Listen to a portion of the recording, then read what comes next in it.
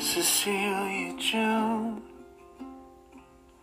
what's this world got in store for you? I wanna give you everything I wish I knew before you know what hurts the most. Cecilia June, never thought I'd care quite like I do, but the promise of new life is kinda cool, and I hope you know you're a miracle. Hello, everybody.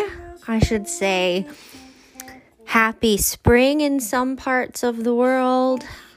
Happy almost April.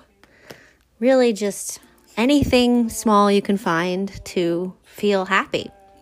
Welcome back to Orb Magic. The current song playing is Wallace Tallman, You Are Cecilia June. And I just found it today on NPR's music section and songs we love, entries we love. They always have a best, new performer of the year, and then they narrow it down and they have a winner. And each year it's so interesting to listen to some of the entries and then the person that they feature. And so I just wanted to, I really like it. I just started listening to it and I thought that's a nice song to start the next episode of Orb Magic with. And again, it's Wallace Tallman, You Are, and then Cecilia June is in parentheses. So I just wanted to say welcome back. I am so excited today. I'm trying to stay calm because when I get really, excited, my voice gets high-pitched and faster. I'm trying to use my therapy voice. But we have a very special guest again for this episode. And all of this came about only in the last 24 hours. And it was definitely meant to be. There were all kinds of signs, and I hope that Allison talks about any signs or synchronicities. She also had, I'm going to do her podcast today. She's going to do my podcast. But without further ado, let me just tell you that today we're going to get the opportunity and delight and wonder of talking with world-renowned medium Allison DuBois. It's a really interesting connection to French that I'll mention with her name being French. This past week, I had something really phenomenal happen with a client where it has nothing to do with me, but I was in a partial trance reading in an appointment and with a sitter, and the spirit team for her friends and family on the other side came through and they had me say a completely grammatically correct French sentence. And the sitter happened to be studying French. I did not know that. And the sentence came through as Nous sommes avec toi. And that translated later. The client translated it because I really didn't remember what was said exactly. But I don't always remember all the details. I am there when I'm in a partial trance, but I'm off to the side. My ego is placed to the side. But it translated as we are with you. So that's pretty amazing because my mentors know I struggle with learning languages and have been trying to learn French for, 20 or 30 years without any success. So that had nothing to do with me. That's one of the most amazing things that's happened just this past week. So French is in the air and Allison DuBois' name is French, it seems. And we're going to ask her about that. But also, there was another synchronicity with the angel notebook that my spirit guides had me grab right as I was listening to one of her podcasts, her newest podcast episode. And she mentioned the words angel and angel hair right as I picked up my angel book. A few seconds after I picked it up and felt the need to pick it up from my spirit team and keep notes in this little angel book I've had for years. That I keep a lot of notes in from especially this past year. So that was a huge synchronicity. But again, without further ado, welcome Allison DuBois. Value isn't something that let you prove. It's always there inside that light in you. So just leave it on, and it will leave. So, Allison, welcome to Orb Magic. How are you? I'm good, thank you. Yay, thanks for being here. This is really fun. Well, thanks for having me. I appreciate it. It's so fun. I was just talking with you a little bit about how I came to know who you were in around 2009, around 2010, 2011 with your Monarch Butterfly book. But for those who don't know who you are, can you explain what you do and what planet you come from? Well, I come from this one. But, my name's Allison DuBois. The television series Medium was based on my life, and I've published 6 books. I'm a New York Times bestselling author, and I talk to dead people. I also can head tap the living. So I was used in the courts to profile killers. I worked murders for 20 years, then I retired because my girlfriends were all retiring from law enforcement. And I was like, you get to retire, but I don't. I have to do this forever. So I still bring people through who were murdered, but I don't actively work the murders anymore. Yeah. 20 years was enough. Yeah. You know, I knew about that work, and I love the show Medium. It's one of my favorite shows ever. But I'm biased as a medium. But I did not know that you actually worked with some of your friends. You know, who were also working for detectives. I didn't know that. Yeah, one of my closest friends, she actually, I can't believe they didn't show so many episodes they could have made over my actual life, but she's a DA, or she's retired since, but she was a prosecutor, a young prosecutor, when I met her in homicide, where I was an intern, and she thought I was just full of it. She was not interested, but there was a person who was above her in rank who believed in me and wanted to see if I could head tap jurors to assemble a jury that would give us the verdict that we wanted, even though they said they'd never give that penalty.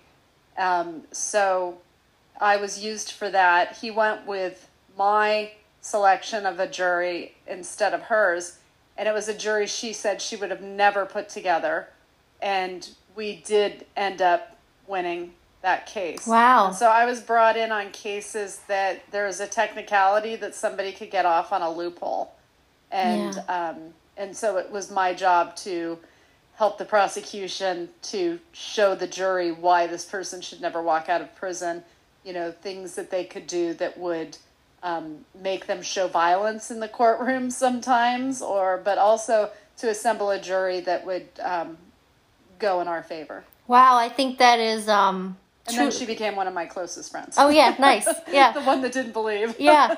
Well, that's the best kind, especially when there's a transition to the truth like that. Right. It's a nice balance, but that's true humanitarian work also. Not only you're working with clients in one-to-one appointments of evidential mediumship, bringing through their family and friends, and the healing that happens in mediumship, but that is also truly humanitarian work. So that's wonderful. I was preventing future victims. Yes. That's how I looked at it. So thank you. Wow. Yeah. That's a good way to say it. And to feel it and think about it. So for those who also have never heard of you, can you just tell us a little bit? I want to ask a couple of questions about what you're doing today, because you're doing some new amazing stuff. You have several books and they can look those up, but I know you were born this way. Many mediums who have the psi stuff is very strong, usually feel that way, but can you talk about maybe your first memories as a child, as a medium? Yeah, the one I write about in my book, when I was 6, I attended my first funeral. Which I'll go into, but there was something that happened before that I didn't actually share in my books, and I was 4, and I remember being at a gas station with my mom, and there was a motorcyclist filling up his gas tank, and I just kept staring at him, and I had a really bad feeling. And my mom was like, he's got a helmet on, he'll be fine. So we go home, and the road's blocked off, and he had crashed, and his helmet came off. So there was a head injury, but I just remember instinctively, I picked up his shoe that was on the side of the road, and I felt like I needed to bury it. And I know that sounds strange, but I almost felt like I needed to go through some sort of a ritual of paying respects to the person who I was sure died. And you were 4. I was 4. So that's the first thing I actually remember.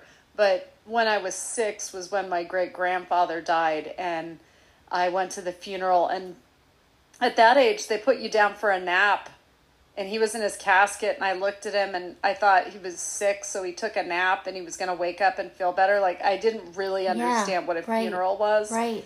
And my mom brought me home and put me to bed, and I couldn't sleep. So I looked at the foot of my bed, and my great-grandfather was standing there, and he didn't have any lines on his face, and he looked healthy. He almost glowed. There was something sort of luminescent about him, and he had intestinal cancer. He died. He didn't look good when he died, so this didn't look like him. He just looked so healthy and refreshed. And he looked at me and he said, "Tell your mom I'm not in pain anymore and I'm still with her." Because they were really close. She spent every day in the hospital with him. So I knocked on her door, and I was excited. I was like, he's back, I'm like, yay. And my mom, I told her what he wanted her to know, and she just looked at me really sullen and said, "Go back to bed." Yeah. And so I went back to my room, and he was gone. So I was like, was he here? Why is she mad? Yeah. I don't understand. It was just confusing. So I learned to keep my mouth shut more often after that. I think you've spoken about this in different ways on other podcasts and interviews, but we really do need to come to a place in society where we can honor children's imaginary friends and or the real experiences. I say that in quotes, right? The real experiences they have, because it will change humanity for the better, to recognize early on that this stuff is real and then nurture it in our children. That is one of the keys to changing the world. Well, I agree, and parents need to know what to say to them, so I try to write about that so that they do know and make videos for like YouTube for them. But also meditation. Teach the young sensitives how to meditate, how to center themselves and regenerate their energy and to tune out when they need to.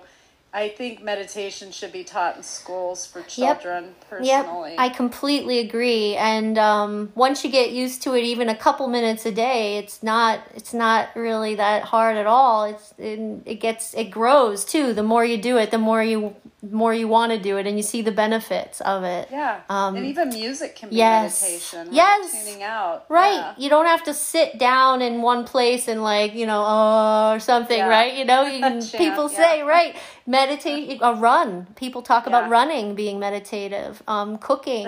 I had to run in PE in grade school and as a child, and I was like, I'm not running ever again when I don't have to.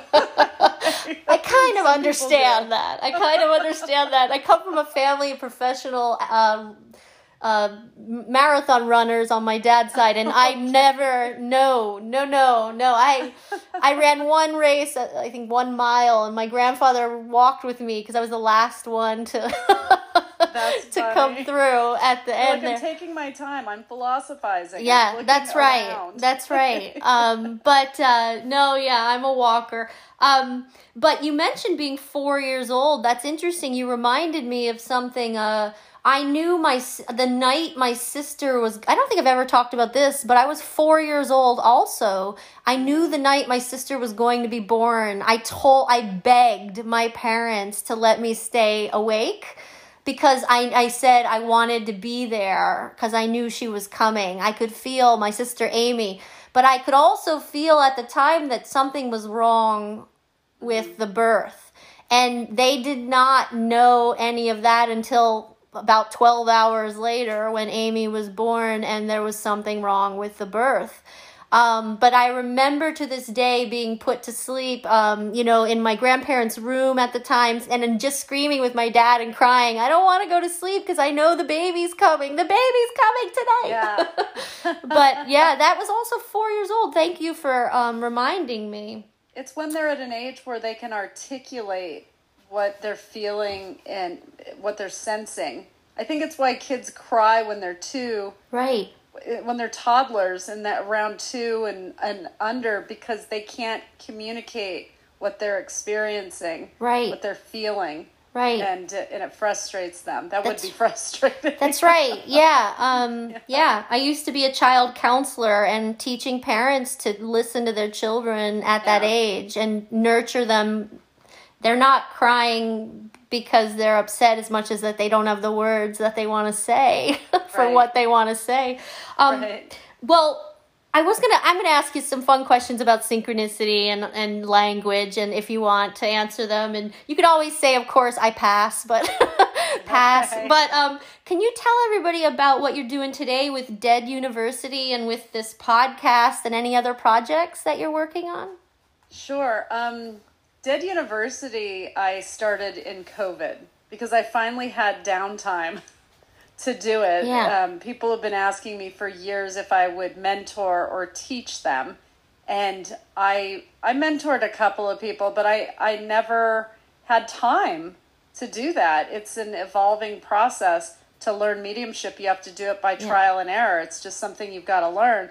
But I started Dead University. I'm very excited. We're adding our professor of astrology, Tom McMullen, and the professor of healing, Diane Goldner, are being added in the next month or so. So I'm excited. So they'll be able to teach the people that want to learn healing or astrology, the basics. And Yay. I have a mediumship course for them to teach them how to establish borders and boundaries for themselves as mediums so that they can not control the other side so much, but have a mutual respect with the other side and establish those rules sooner rather than later. Because I was finding a lot of people have no boundaries with the living, then they're not going to have them with the dead. Right. So if they have abilities, they're going to get completely short-circuited by the other side because nobody ever leaves them alone. Right. And so that's why I'm there to teach them how to say no to the living and how to say no to the dead. Yeah. It's not the right time. Come back at 4. That's when your appointment is. Right. Or find another way to get them to me and I'll bring you through. Happy to talk for you, But yeah.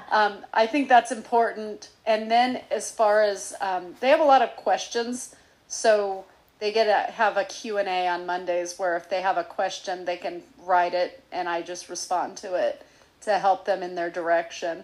So you can tell who's real and has some absolute abilities and who's a little out there. But I'm happy to guide all of them in their own unique paths. Yeah. So Dead University is something that I'm very proud of, and we're a school of a pack of awesome weirdos, right? Oh, now I really want to join.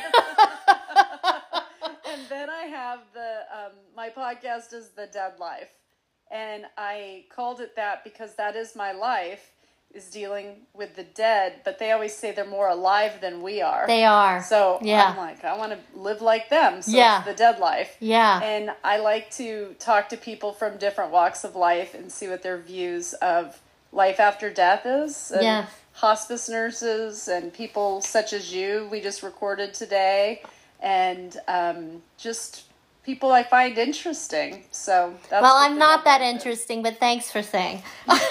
You're an Aquarius. You were born in. That's right. Actually, that's right. I think, how does Linda Goldman put it? Something like mice in the tea and welcome Queen Alice 30 times 3. You know, she always used the Alice in Wonderland references to all the signs. But yeah, we're the weirdos. That's for sure. The Aquarians. Well, Thank you for that. Can I just transition now to some questions that are more, well, I would say normal or super normal. But can you talk about what you've learned since, because anyone can go back and look at your Monarch Butterfly book, which is the one that we talk about on your podcast, really helped me get through a hard time. But I've started seeing monarch butterflies ever since. It's almost like when I've learned with synchronicities that how astronomically improbable, quote unquote, that they are when you have 5, 7, 8, 9, 10 of them happening over and over and over again for a whole week, and very unique, symbolism sometimes. Can you talk about the monarch butterflies or the synchronicities or something, that interests you that you've learned since writing that book? When I wrote that book, I was doing readings and I was noticing that some people, their symbol was the butterfly, showing that they're free from their body when it came to the dead. And I just kept thinking monarch, and I looked it up. I don't name my books. The other side basically does, and I'm like, yeah, that's a good one. That becomes the title. But I was reading about the super monarch and how only one from every generation makes the migration to be able to procreate and to keep the cycle going, and most of them die before they finish that migration. So there's the one monarch, as I see it, and so those are the people that are really special, that they're the one in a family to do something different or to break out, to do something special, and to have the strength to do it. And they still don't know, right? I think to this day, scientists still don't know why that happens every fourth generation, right. The migration patterns, which it's pretty amazing. Interesting. Yeah. So, and my publisher was like, that'll never sell. Oh, they won't understand. I was like, whatever. That's the name. That's right. That's right. Well, the spirits helped me name the May the Orbs Be With You recently, so I understand that. I have a friend who, she, ever since her mom crossed over a few years ago early, a little too young, her mom was the first spirit to come through to me directly a couple years ago and tell me to tell her something. Then I knew the mediumship was getting stronger. About 6, 7 years ago, she just came right through and turned my body around in the university I was teaching philosophy at, walked me right back into her daughter's office and gave her a message through me. But ever since then, not only does her necklace twist without anyone touching it, but she sees monarch butterflies everywhere, all in the craziest of places where they just shouldn't be. So there's something to that. Yeah. They really are messengers. You tapped into something there. Is there anything else about synchronicities you might want to mention? Or do you have them often? Or do you find them every day? Or... I think everything happens the way it's supposed to, and I think it's energy. I think synchronicity is just either like energy being drawn to like energy, or it's something that was written in the stars in your prophecy of your life and who you are. And for instance, with my husband, Joe, it's funny, the things that irritate me now are what we really love in the beginning. And no matter where we go in the house, we run into each other. I'm like, really? Really? Do you have to be right here right now? So we just we could have been anywhere in the world and we would have found each other. There's just something energy-wise that draws us together. And so I think synchronicities happen because people end up where they're supposed to be. Yeah, I like that. I agree. And I think I was telling Joe yesterday, I think we need to create a dating service for mediums because it's hard to find a partner. You're lucky because, it's hard to find a partner who either is also a medium or understands and accepts this lifestyle. That would be hard because I met him when I was 20, so we sort of grew up together and learned together, so it worked. But a lot of people are set in their ways by their 30s and Yeah. their 40s, Yeah. their 50s. And you would have to find somebody within your belief system or who could accept what you do. Maybe do some homework. Just do some homework. They're going to be immersed in it, so they really have to be able to embrace it. Right. I think you could just all of a sudden, maybe it's not good to do on a first date, but like on a second or third date, you could say, talk to dead people. You could say your grandma's here right now. Let me tell you all about it. Then they're just going to want to use you as a medium. I know, you're right. You have to show them you have other gifts. That's right. That's right. So there's this obsession philosophers have with language. Obviously, linguists have an obsession with it. Philosophers, some tend to believe that the mind, well, in the history of philosophy, East and West, it's different, whether it's East or West. But the mind and the brain, depending on what century you look at, and East or West, have always been discussed as separate. But we're living in a materialist-dominated paradigm currently, although we talked earlier about that shifting, luckily, thank God. But there's, materialism's not all bad. I get neuroscience. I get that we need our brain. We are biological beings. But there are many philosophers who believe that the mind is composed of nothing but metaphor and language. And I know that the learning in the classrooms go on after we pass and cross over. But I also know, as someone with a language disability, that it's not all. The mind is not all connected to language, and in fact is connected to the heart, feeling, emotion, happiness, joy, music, sound, right? Sound is a big one. So can you just talk about your experience or your current understanding of how language can be used? People lately have been talking about casting quote unquote spells and how important spelling is for spells, right? Casting spells. Now, I cannot cast spells, but I can't spell either. I cannot spell, and I am a medium. I do not want to be doomed because of my language problems, I don't want to be. You're fluent in the afterlife. I am. That's great. I don't want to be doomed by the obsession with people's meaning, the idea of meaning. Do you have any thoughts on that?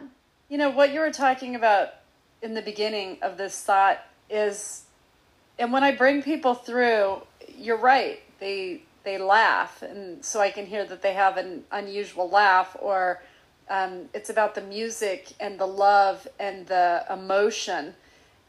That's what we carry with us. Every now and then I'll have an academic that'll say, how do they put it? Oh, I know a little about everything. That's what they say. They're like, I know a little about everything. I was kind of smart. It's like, okay. But then what they talk about majoritarily is the emotional stuff. So although they're identifying who they are, like showing books or reading glasses, they'll show things of like that are more intellectual or brain-based, I guess. But love seems to be processed through the center of our chest. And I know that the brain's involved, but it doesn't work alone. And so I think they're discounting the other functions that are going on within us, the other forces, the other energies that have to come together to create a real love and a lasting love. It's not something that you just, a chemical reaction happens. Yeah, that could be the initial feeling, but there's something more spiritual in relationships and the love for our children, the love for our parents, the love that we have for those around us that we connect to. Right. And it's not an operation of the mind. It's an operation of our soul and a connection that we make. And I think it's important to work on your soul as much as you work on your mind or brain and your intellect, and as much as you get facials and get your hair done, invest in that source that moves you. And I think people don't focus on that as much. So when you talk about the materialistic world, Yeah, we like shiny things. Yeah, cool, but that's not everything your life is supposed to consist of. So when you turn on shows that are supposed to show these people that have these really glamorous lives, how is that supposed to move us? Right. That's right. So I think people are becoming more spiritual because religion's fallen a little bit in the last few decades, and the generations have turned over. And they're looking for something. People need a faith, something that lifts them up and connects them. Yeah, and the experiences that what we have with mediums, and individually also, just as human beings, the experiences go far beyond biology and linguistics. Yes, humbly stated, in my experience, just far, far beyond. Therefore, there's so much more to experience. There's so much more to learn. There's so much more to share. I say if you're going to, have all that money, take some foster kids to a baseball game, like use your money that way. But also, I have to say, on behalf of the rich, because I know a lot of people that did really well. Yes. They are the ones that keep charities around the world running. Yes. And they wouldn't exist without those people writing the checks. So thank you for becoming rich and helping us all. Yes. My team just said, say to her, in case it ever happens to me, you're welcome. Abundance, the vortex. You can meet an eccentric billionaire that just thinks that you're the best thing since sliced bread, and they totally get where is he? Okay, so anyway, transitioning now to just to ask you about so what my medium mentor Kathleen Cotter-Lloyd, she is now in her late 70s, young late 70s, and her grandmother Rindy was a seance physical medium and ran a spiritualist church like 100 years ago in Minneapolis. And she's just been this wonderful support for 14 years for me. And I asked her today, I told her, guess who I'm going to get to talk to? And she was like, oh my gosh, no way. But she was loving it. And I asked her, what would you want me to ask Allison? You have all of this experience, and she's a practicing medium now for 5 decades. And what do you want to know? And she said she would want to ask you, how not only how do you know from a philosophical perspective, like how do you know when you're getting that information from the other side, but what do you do when you find that you're getting off track during a reading? How do you get yourself back? That subtle distinction between our own thoughts. I'm sure you've gotten the question a million times, but that's she wanted to ask. Well, that's a good question. Yeah, it is a great question. Oh, it's a great question. I told her, I said, I wanted to ask you the same thing. But what would you say about getting back on track, and how do you know that information is valid? That's 2 different things. Yes. I mean, I know that the information, first of all, I have an accuracy level that I'm already aware of. And also in the readings, they know if what you're saying is true. It's not like being a psychic and predicting something that they have to wait to see if it happens. Right. This is information that they can confirm on the spot. So you're getting that validation, on the phone reading. I do most on the phone. And getting off track, I try and stay focused on, it's my job to speak for the dead, and it's about them. So if something reminds me of a funny story, I pull myself back and I'm like, it's not about you. Right. It's about them. Right. And as far as, I know what you're talking about, there's a fine line between, is my mind filling in this scene that I'm seeing, this scenario, or is it organically coming from them? And the difference for me is a feeling. Because when it's organically coming from them, I can feel it in the center of my chest. Like, it's them. If it's up here, that's me. And I know sometimes they'll communicate some things through our mind because it takes them less energy to show us what they look like in our head or to show us a name in our mind. But I can tell when it's them. It's a difference of tone between their tone and my tone.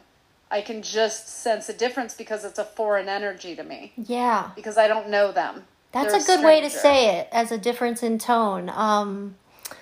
I don't think in pictures when I'm awake, but I dream vividly at night, so I don't get the images the way I'm envious of anyone who thinks in images, whether you're a medium or not.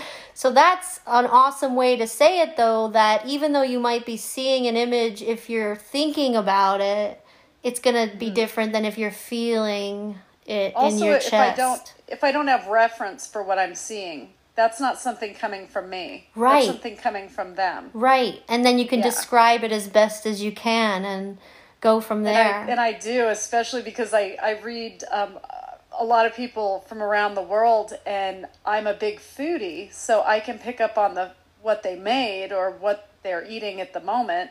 And sometimes I just have to describe it because it's from India or another country where I'm not familiar with what they call that dish.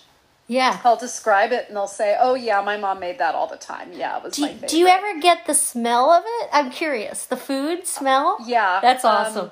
I have gotten the smells of foods, of perfumes, and I'll try and describe what is, and sometimes I can place it because I have, I wear perfume too.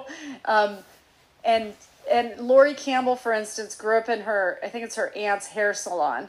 So she knows textures of hair. So when she describes the person, she's very specific on the hair. So it's our past experiences that sort of shape who we become as a medium and what our strengths are, I believe. Yeah. So, yeah. Well, that was wonderful. I guess what I would ask you before, I have one fun question to end with that I'm, again, sure you've been asked a million times, but one other question I was thinking about was what you would, in 2022, with all going on and after the pandemic also, and during it, we're still in it, but what would you want from all of your years of experience now, other aspiring mediums to focus on? I know it takes practice, and I know we have to follow our intuition, our heart, and stay protected. Right. Surround ourselves in protection. But what would you want them to know about being a medium today in 2022? Okay, so with the younger generations, and I have said this to a couple mediums who, they're forgetting to do the work. Do the work. And I've had to say, I said to one young man that I know, he was becoming all about the fame and like wanting the fame and connecting himself to anybody who was on television. And I said, you're a medium. Do the work. You're not here to be idolized and put on a pedestal. Because I find you get corrupted. That way. Yeah. And it's dangerous. You can hurt yourself and others. Well, and I think the ones sometimes that destroy themselves, it's their souls just, I don't even know how they're convincing themselves that they're doing it for the right reasons anymore. Right. But I've noticed when you get famous, it's one thing to be famous. It's an entirely other thing to belittle people. So I've seen some professional mediums who teach courses or, let's go to the Bahamas or, those sorts of retreats, who are knocking down their students saying, you're not good enough, or you shouldn't do this, you should do something else. I would never say that to anyone. And I've had to repair some of those professional mediums and get them back into the game where they have confidence again to do what they do. So be careful not to lose your soul through mediumship. If you get any level of fame, it's not about, or notoriety, podcast, whatever. Make sure it's that you're doing the work for the right reasons and that you're speaking for the dead to heal the living. That's what we're here for. We're just a conduit. We're not Harry Potter. We're not, we don't have wands. We're not that. We're people who can hear on a frequency that some people can't hear on. And so for the younger ones coming up, make sure you're doing it for the right reasons. Make sure you go into mediumship because you feel called to do it, to help people, not because you think it's cool or it'll lead to fame. Do it for the right reasons. Yeah, and, it's and you'll be great. It's hard work too. It really, in a good way though, I feel. And I've noticed that I agree with everything you just said, but I have noticed also that if you're really doing the work and your heart is in the right place, you get tremendous joy from giving other sitters healing, beautiful, loving messages, and your spirit team keeps you in line. Yeah. I've noticed. I love how the dead run our schedules. Yeah. Because I'll get sick, and mediums get sick because sometimes we take on the energy and we don't. Yeah. We're not mindful to get rid of it. And we die a little each time we do a reading. That's how I see it. Giving a little bit of my soul up so somebody else can come back to life briefly. Yep. That's what it feels like. And then taking the showers and down the drain away from me, and visualizing whatever's bothering you and the illness connected to the reading going down the drain, the murder, the suicide, down the drain, away from me. And they have to take care of themselves in order to do this. And they have to be mindful of not just their physical well-being, but their own mental and spiritual well-being as well. And you don't have to work murders because I make it look cool on a television show. You know, that was my calling. I was interning in homicide to be a prosecutor. I'm wired to work murders. I have an understanding of forensics and, ballistics and entomology and things that you have to have reference for to be able to really put a full picture together of what we're looking at in a murder scenario. So if people think that mediumship, doing murders that are heart attacks and, the normal ways to die, don't jump into murder and suicide I'm a trauma specialist. It's what I do. And so I get some of the people that other mediums wouldn't want to read, and because you have to carry that with you on some level and then get rid of it after the reading. And so I think watch what you're trying to be that you see on TV that you think's cool, and just figure out what your strengths are and your style, but always make sure you only go into mediumship because it's going to be your life's work. Right. Otherwise, don't be a professional medium. I think there's a lot of professional mediums that shouldn't be professional mediums. Like any profession. Yeah. Like any profession. I often say to people, as someone who just did philosophy, being a philosophy professor for 15 years, there are good and bad police. Absolutely. There are good and bad teachers. There are good and bad doctors. And there are good and bad mediums. Yeah, absolutely. So that's going to be the case. It's disheartening when you do see some of the people out there in our field that I've written this in books. If somebody tells you that you've got a curse placed on you and that you have to pay them, $4,000 and they'll get rid of the curse for you, walk out. Yep. Like, take your money and walk out. That is not somebody that is real. They're not even real. They're not even mediums. They're just pretending. And they can sort of read people well enough to know who's gonna be gullible enough. And it kind of makes it harder for us because I read judges, I read academics, I read tribal judges. I mean, I've read people from all walks of life. These are not gullible people. Yeah. So I think they give us a bad name. The charlatans give us a bad name, the people that are real. But there are some people that just shouldn't do it professionally. They should incorporate their intuition into their daily life as a nurse or as a lawyer. Yeah. Do something else professionally that speaks to you, and just use your intuition to bump it up a notch and make you better at it. Yeah. So, and if you're not going to listen to your inner voice, if you're bad at listening to your inner voice and always overriding it with your mind, you're never going to be able to be a medium. That's one hurdle they have to be able to get past. Is trusting that inner voice. And I've trusted that inner voice in times where I'm like, you better not be wrong. Right. There's a lot riding on it, like a murder trial, Right. So I'm speaking of what I know in the trusting that inner voice as you move forward and being around people. Yeah. When we're around people, we can be repelled by them easily. Well, and all the energy, mediums take on a lot of energy when you walk into a crowded room. That was one of the problems I had in academia. There were lots of reasons I left academia, but I loved teaching, but being around all those personalities sometimes, especially when they're breaking into my office or whatever, I couldn't take on all that energy and personalities, but yeah, it's a lot, and it short circuits you, and I teach that to the younger mediums as well. It's why there's an episode of Medium where I have an iPod earbuds on going through the hospital. I just saw that episode recently. Out of all the episodes you would mention. Yeah. Well, I just saw that recently, like this past week. And that's real. That was actually one of the factual things that happened in my life. Nice reference. Yeah. Thanks, Spirit. So you have to be able to block it out as well for peace of mind and bottom line, do it for the right reasons. That's right.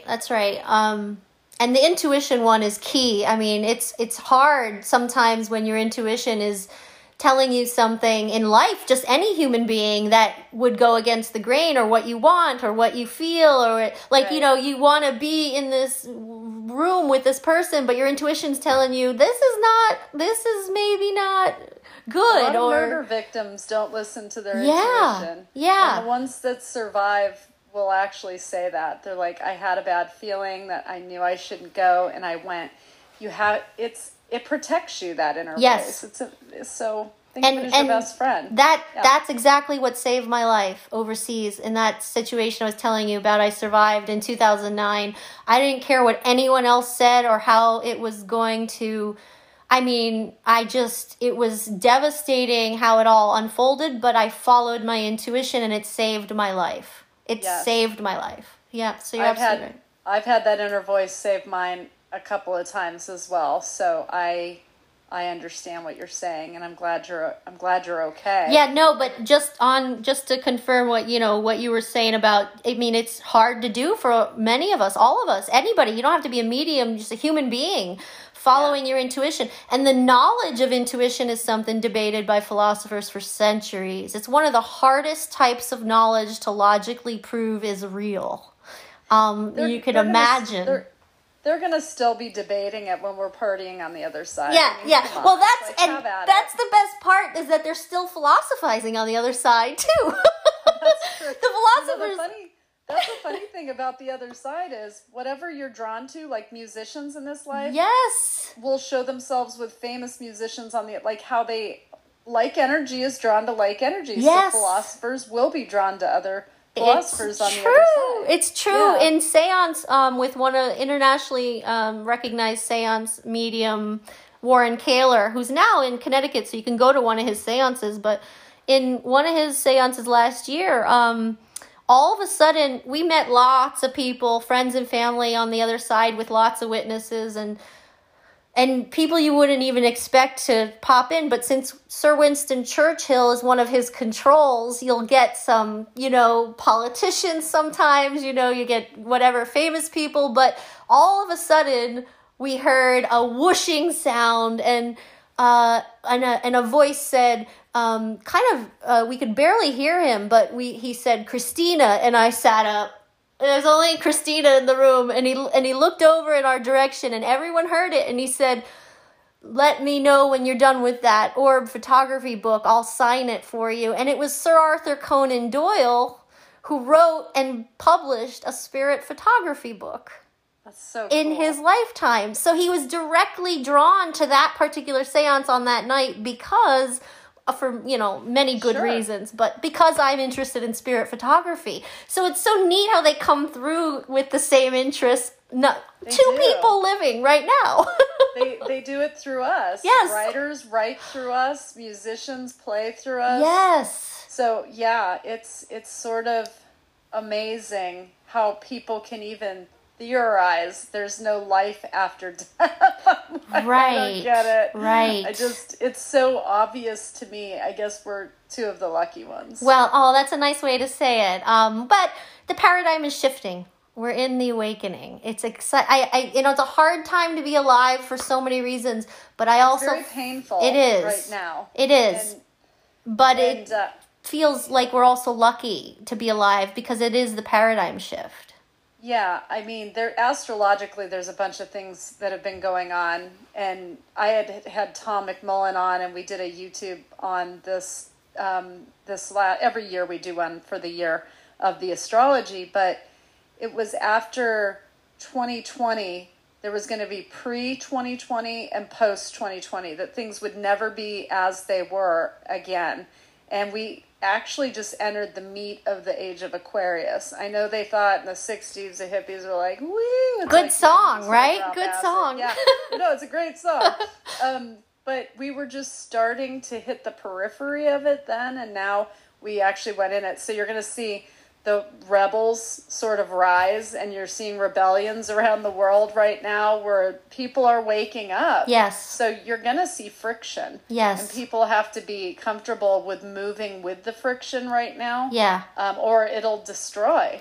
You said something in one of your interviews, again, I think it was with The List, where you said, this was 2017 interview, but I just watched it today. But you said it's this strange experience, and I completely agree, where you're getting half of the world is progressing through an awakening and it's spiritual progression, and it's this incredible time to be alive, and the other half of the world is going tremendously backward.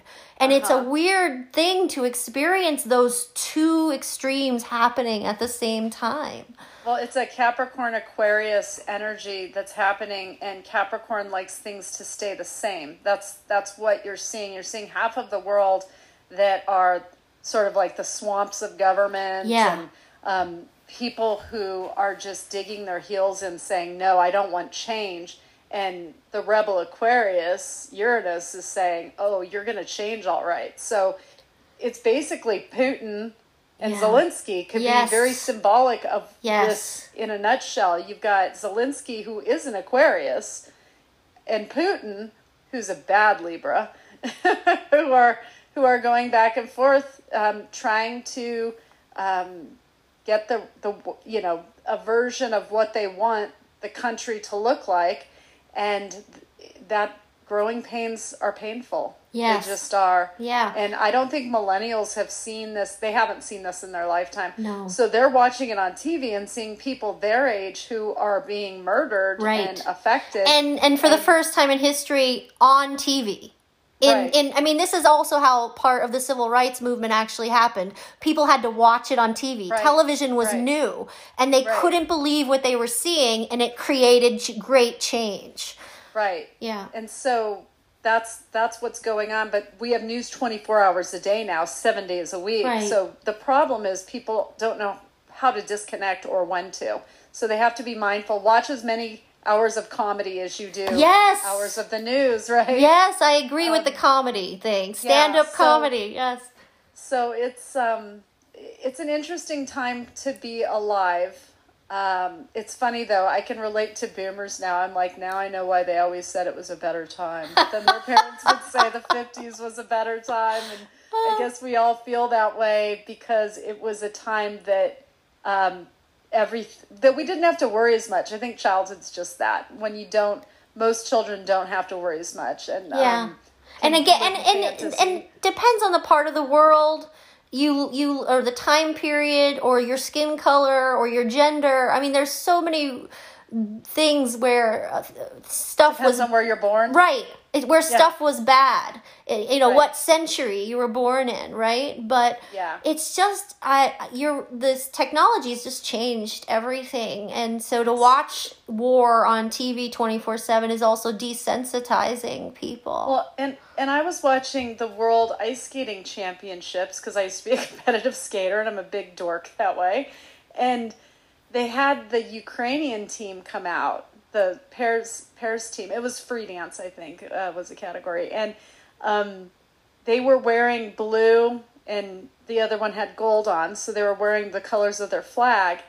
And they asked him, you didn't wear like all the sequins, you didn't wear the flare that skaters normally wear. And they said, we couldn't get it out of Ukraine. Like, our costumes are back there, but then we couldn't think of anything better to wear than just our colors to compete. And it was just very moving because their families are still back there. Yep. And here they are trying to smile and look pretty on ice to accomplish something that a lot of their family sacrificed for them to get to that point to be able to do. Yep. And the pressure they must have been under. So people, maybe this will make people a little bit more thick-skinned. I think people are way too fragile these days. I just want to shake some people and be like, you're never going to make it through life if you're that fragile. You have to toughen up a little bit. Yeah.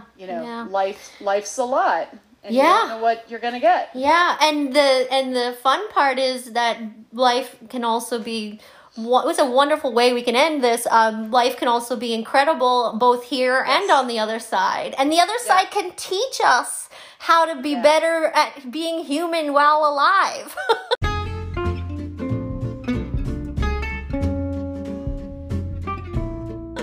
Well, I think they try. They do. I think you said it best earlier. Don't sweat the small stuff. That's right. People get caught up in the small stuff and lose sight of what actually matters. So you're caught up in the small stuff. I'm going to the gym. I'm going to go get my nails done. But I don't have time to spend with my mother because I have to do all these things. Right. And your mom's not going to be here forever. Right. So, or concerning yourself with, I've dated both men and women, but I prefer men. But concerning yourself with what other people are doing in their private lives, who they date or who they love. I mean, that is their business. That's right. Thank you. What happened to that? Thank you. Hearing that's none of your business and saying it to other people. It doesn't work in my life. I cannot get that to stop people interfering in that way, but it is none of their business. Thank you for saying that. It's none of their business, and you don't have to answer to anyone. Oh, if only it could be that easy. But yes, you are so right. Let's just, this has been lovely. Thank you so much. We'll end with something fun. Joe's joked and said, well, I think everyone knows her guilty pleasures, but I'm sure you've written about them or talked about them everywhere. But what is some of your guilty pleasures today? I mean, what do you do, for fun? Or, I'm sure you do lots of stuff. You mentioned cocktails earlier. Obviously, friends and a good cocktail is a nice place to be. Yeah. Sometimes, and I know this sounds weird, but it's just about taking my peace of mind back. Sometimes I draw all of the shades, and my room's nice and dark and cool. And I'll lay there and think, nobody can bother me right now. This is my space. This is my sanctuary. And I just allow myself to just be. So sometimes I just need moments of not worrying about everybody else, but just being because I feel like it. I want to lay here and do nothing. And I'm going to do that because I can. That's right. So, and mediums tend to be light sensitive. Yep. So we do like being in dark rooms. And also stupid television. Stupid television's a really good way to tune out. And there's a lot of dating shows you could watch that are really stupid. That's so true. That's so true. I felt so guilty as a person. This is so bad. As a person trained in philosophy for watching Married at First Sight, and Married at First Sight Australia is way better than our version. Yes. Or is that the one where they're in the pods? The one where they're in the pods. I know what you're talking about. They don't meet. The one or something. I don't. But they just talk for like. My daughter watches all of this and they drive me crazy. I'm like, I'm sorry, that one's really too stupid for me to watch. Yes. I can't watch that one. I can't do The Bachelor or The Bachelorette. I know it's a big phenomena of our past decade, but I think it's terrible. I think it's terrible. Temptation Island, sometimes. Sometimes I do. I love watching 70s game shows and the early 80s game show reruns. Yeah. I like seeing the people. I like seeing the Family Feud questions that you would never hear now. Because people would be like, I can't believe they said that. Right. We complain about everything now, but it's refreshing to watch it from a time where people were just, you'd get totally, there's a game show in that. The questions from the Family Feud in 1980, but they're asked now to people now. If you ever want to do another podcast, we'll get contestants and do that. I will get in so much trouble, probably for the language I use, but that's so funny. It's interesting though. You'll see the word God or pastor mentioned more in the answers than you would ever see now. And people have lost their religion.